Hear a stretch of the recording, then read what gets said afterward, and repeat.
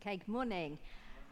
I've got a question first. Don't panic. I'm not going to make you talk to the person next to you about it. I did think about that, but I'm not going to do that because we've already pushed you out of your comfort zone with the chairs. So pop your hand up if you have ever been sent somewhere on someone's behalf, been sent as a representative of someone. Pop your hand up. Why aren't all of our hands up? If we've said yes to following Jesus, then we have all been sent on his behalf as his representative. And that's what we're going to be thinking about this morning. So, an ambassador, because that's what we are when we're sent on Jesus' behalf. An ambassador is an accredited diplomat sent by a state as its representative to a foreign country. Or, probably as we're more aware of them, we hear more about ambassadors through social media and sort of in news and sport and things, where we have representatives of organisations such as Sir Andy Murray is ambassador for UNICEF UK, and there's also brand ambassadors, and Stacey Solomon, good old Essex girl, is brand ambassador for Primark. So just thinking more about the ambassadors that get sent to other countries, those ambassadors are high-ranking diplomatic officials. They drive around in big cars with flags, don't they? And they have special rights, such as protection from prosecution. So they're sent from one political power to another. And they're sent to build friendship, goodwill, and develop working relationships. Their mission, basically, is to represent the interests and policies of the country that sent them. A few years ago, the British ambassador to Cuba was Tim Cole, and he described his job as, "My job is to tell them about the UK, what we stand for, what we believe in, and what makes the UK special." In New Testament times, Rome didn't send out ambassadors. They established their authority by sending out armies to conquer and rule over the neighbouring nations. Other countries would send ambassadors to Rome from countries as far away as places like India, and the Roman Empire would claim that they'd been sent to them to plead for mercy and peaceful relationships. So the all-powerful Roman Empire didn't send out ambassadors, but the all-powerful creator of the universe, our all-powerful God, does send out ambassadors. The king of a far greater kingdom than any kingdom on earth chooses to send out ambassadors of Christ on his behalf. And as I've already said, if we are followers of Jesus, that's you and me. So if we go back to Tim Cole's description of his job, and we take out UK, and we replace it with Jesus, that describes perfectly the mission that we have when we are sent out on Christ's behalf. So my job is to tell them about Jesus, what we stand for, what we believe in, and what makes Jesus special. And so this morning, we're just going to think very, very briefly about our motivation, the why we do it, our methods, the how we do it, and our message, what it is that we are sent out to share. So starting with our motivation, we find three motivations for being Christ's ambassadors in Paul's second letter to the Corinthians, and that's our reading for this morning. So we're just going to read 2 Corinthians 5, verses 11 to 21. "Since then, we know what it is to fear the Lord. We try to persuade others. What we are is plain to God, and I hope it is also plain to your conscience. We are not trying to commend ourselves to you again, but are giving you an opportunity to take pride in us, so that you can answer those who take pride in what is seen rather than what is in the heart. If we are out of our mind, as some say, it is for God. If we are in our right mind, it is for you. For Christ's love compels us, because we are convinced that one died for all, and therefore all died. And he died for all, that those who live should no longer live for themselves, but for him who died for them and was raised again. So from now on, we regard no one from a worldly point of view. Though we were once Though we once regarded Christ in this way, we do so no longer. Therefore, if anyone is in Christ, the new creation has come. The old has gone, the new is here. All this is from God, who reconciled us to himself through Christ and gave us the ministry of reconciliation, that God was reconciling the world to himself in Christ, not counting people's sins against them. And he has committed to us the message of reconciliation. We are therefore Christ's ambassadors, as though God were making his appeal through us. We implore you on Christ's behalf, be reconciled to God.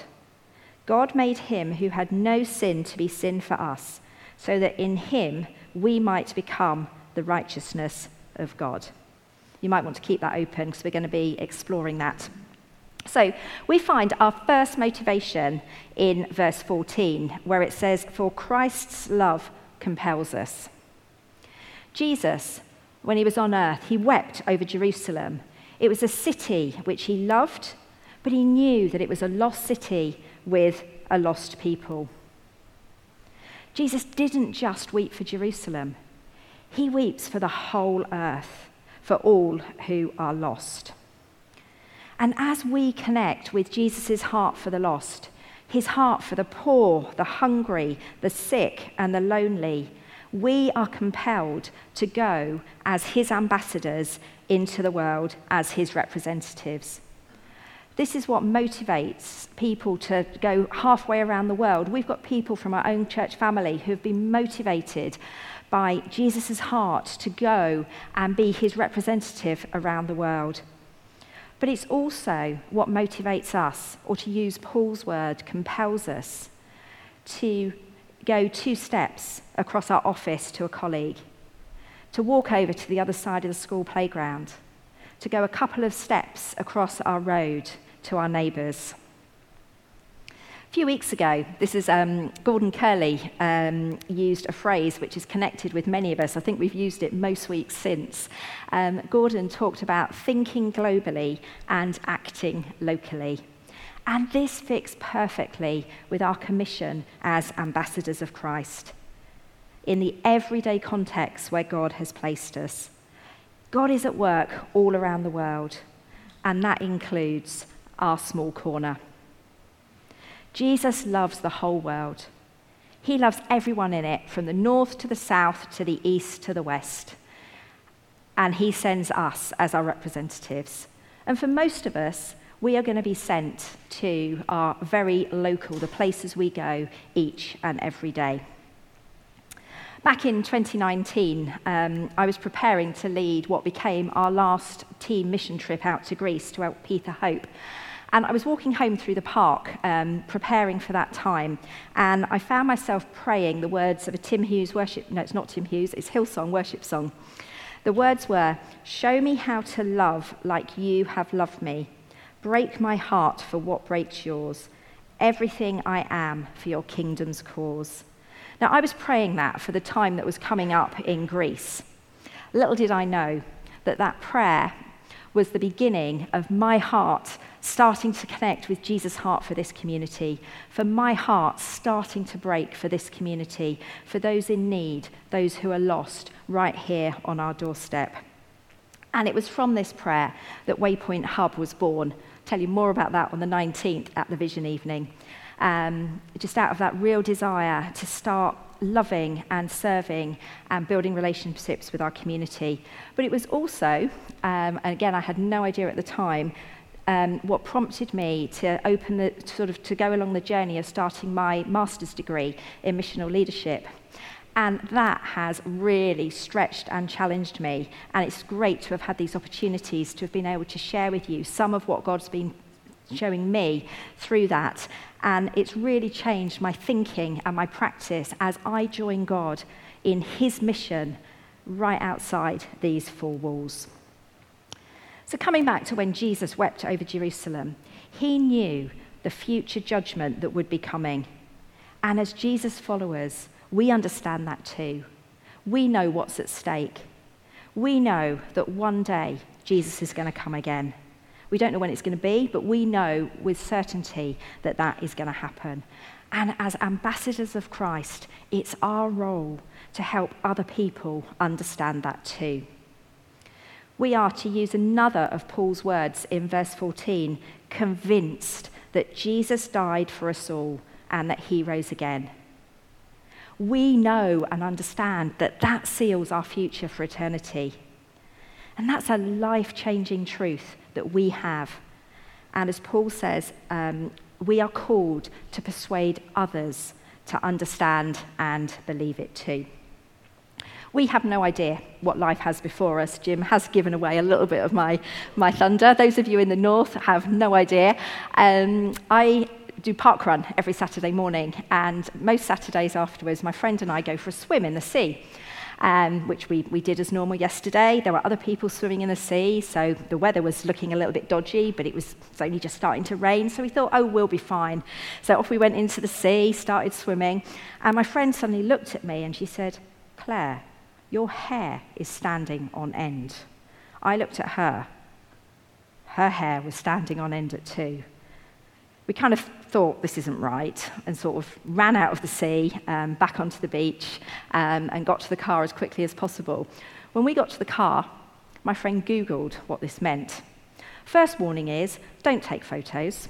Get to safety as soon as possible. Of course, there we were, taking photos, because apparently this means that a lightning strike is imminent, that you are at risk of being hit by lightning and you should crouch down.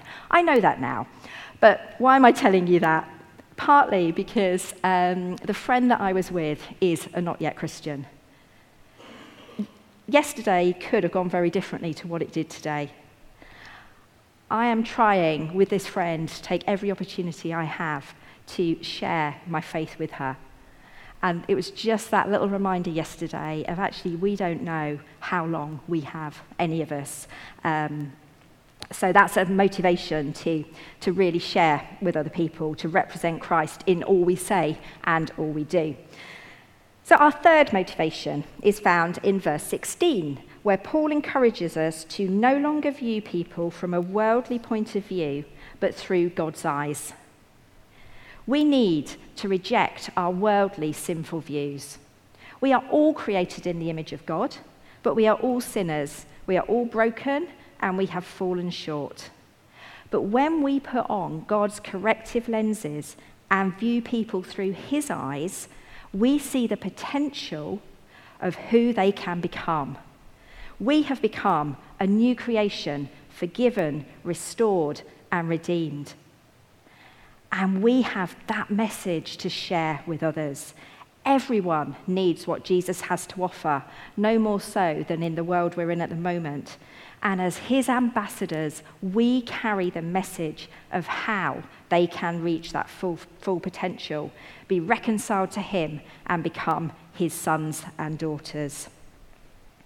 So, is your heart connected with Jesus' heart for the lost? Do you view people through the world's eyes or through God's corrective lenses? So, having thought about our motivation, let's move on to think about our method, the how we represent Jesus as his ambassadors. So when ambassadors are sent to other countries, they're there to communicate their ruler's love in more ways than just saying it. They often take special gifts with them. They know that words alone don't cut it. Love needs to be seen to be believed, and it's the same for us as Christ's ambassadors. Throughout church history, there have been divided views over the place of gospel demonstration and gospel proclamation. There has been much debate throughout church history over using words and deeds as a way to communicate Jesus' love to the world. In today's postmodern culture, increasingly love needs to be seen to be believed. And that's where authenticity, our actions backing up our words, and vice versa, is so important. And not just on, say, one particular day, it needs to be every day. Ambassadors are on duty 24/7. So for us, the gospel message needs to flow throughout our whole life as we live, eat, and breathe the gospel.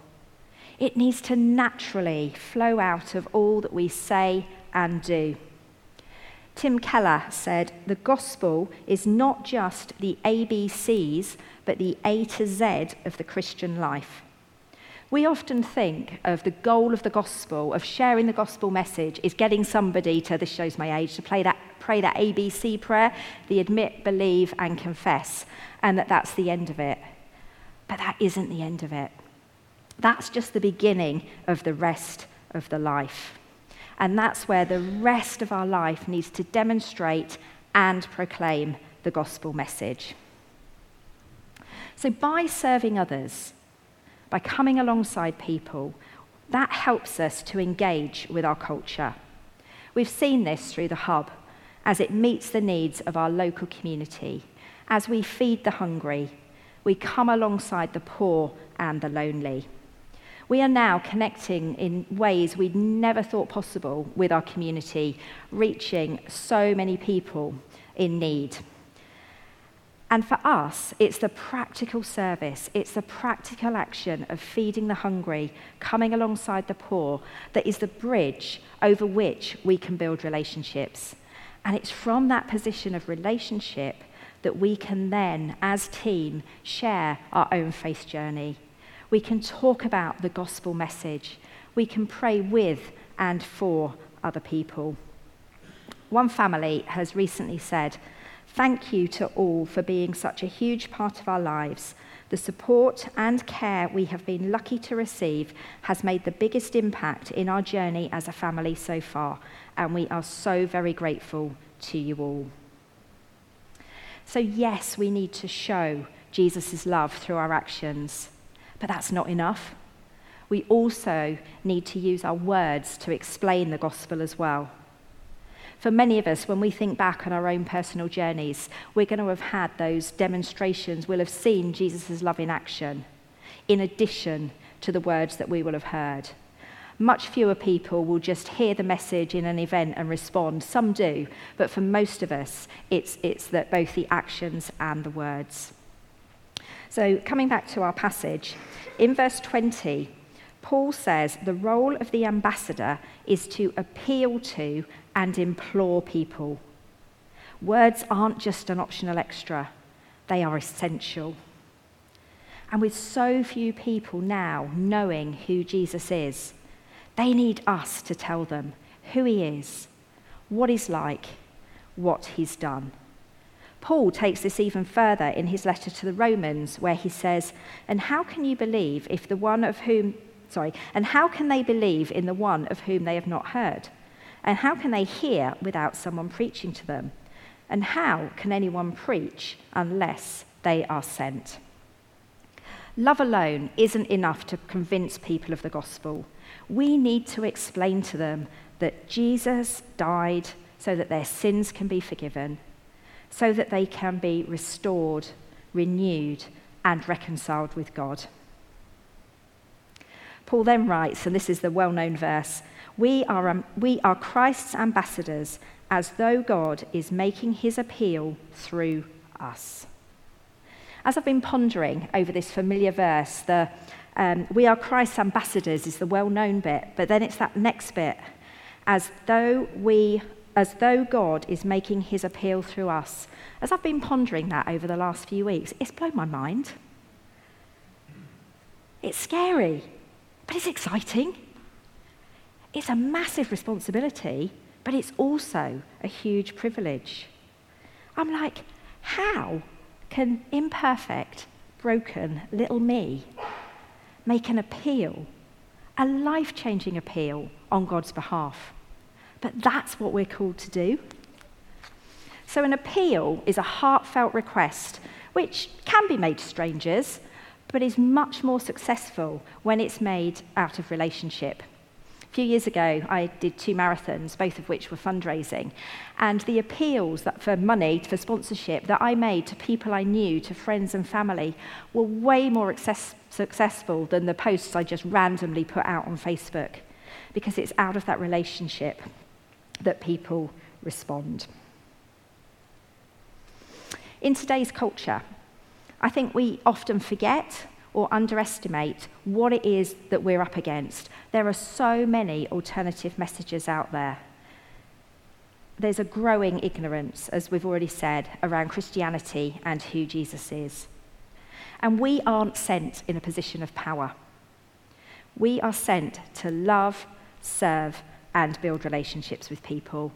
And it's from that position that we can share the message. We often forget to get in the game first by building relationships, by spending time to get to know people. And we need to get out of our Christian bubble and into the normal world where most people are, where most lost people are. We need to do more than occasionally inviting people to come into our bubble, because most people think that our bubble isn't for them. So when people see you, look at your behaviour, listen to your words. Are you representing Jesus well? Does what they hear you say match what they see you doing? Do you need to make more opportunities to befriend not yet Christians? So what is the message that we as ambassadors are asked to deliver? Because ambassadors exist to deliver a message. And Paul says our message is from God, who gave us the ministry of reconciliation and has committed the message to us. That's in verses 18 to 19. Our message is really simple. Our message is good news. It's a message of reconciliation which comes from repentance and through Jesus' death and resurrection. God made Jesus, who was perfect and without sin, to take on all of our sin so that we can be free from our sin and reconciled with God to have a relationship with him. So we, as followers of Jesus, as Christians, have received that message for ourselves. We have been reconciled with God.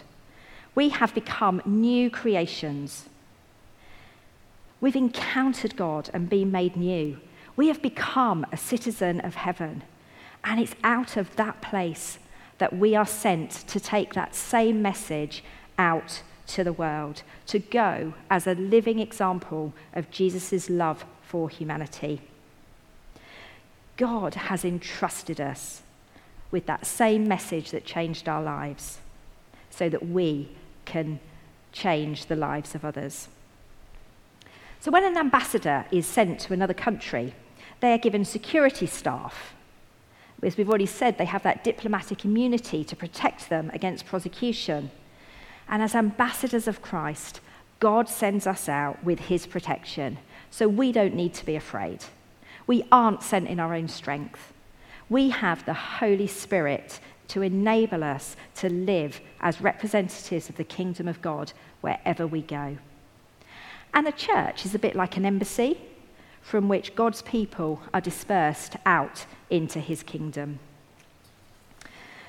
So an ambassador communicates the message that they've been given. They don't communicate the message they'd like to give. And this means that sometimes there will be a clash between the ambassador's message and the views of the host country. We've seen a bit of an example this week, if you've only caught up on this yesterday, but we've seen some of the senior leaders within the Church of England now questioning whether it's right that we start the Lord's Prayer with Our Father. God's message is that he is our Father.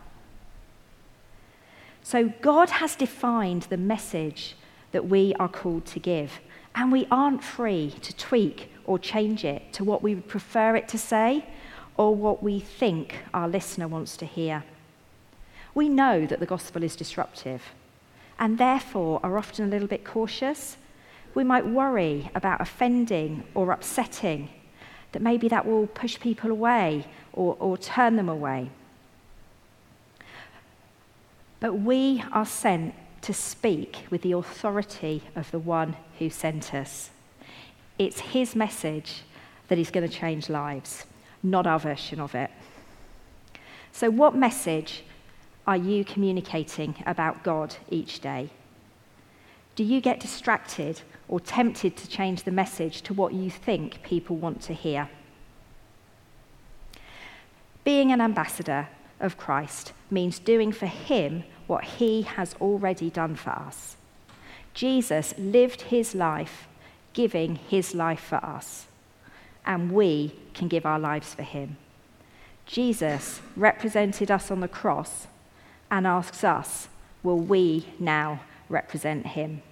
Can I ask the band to come up just as I close?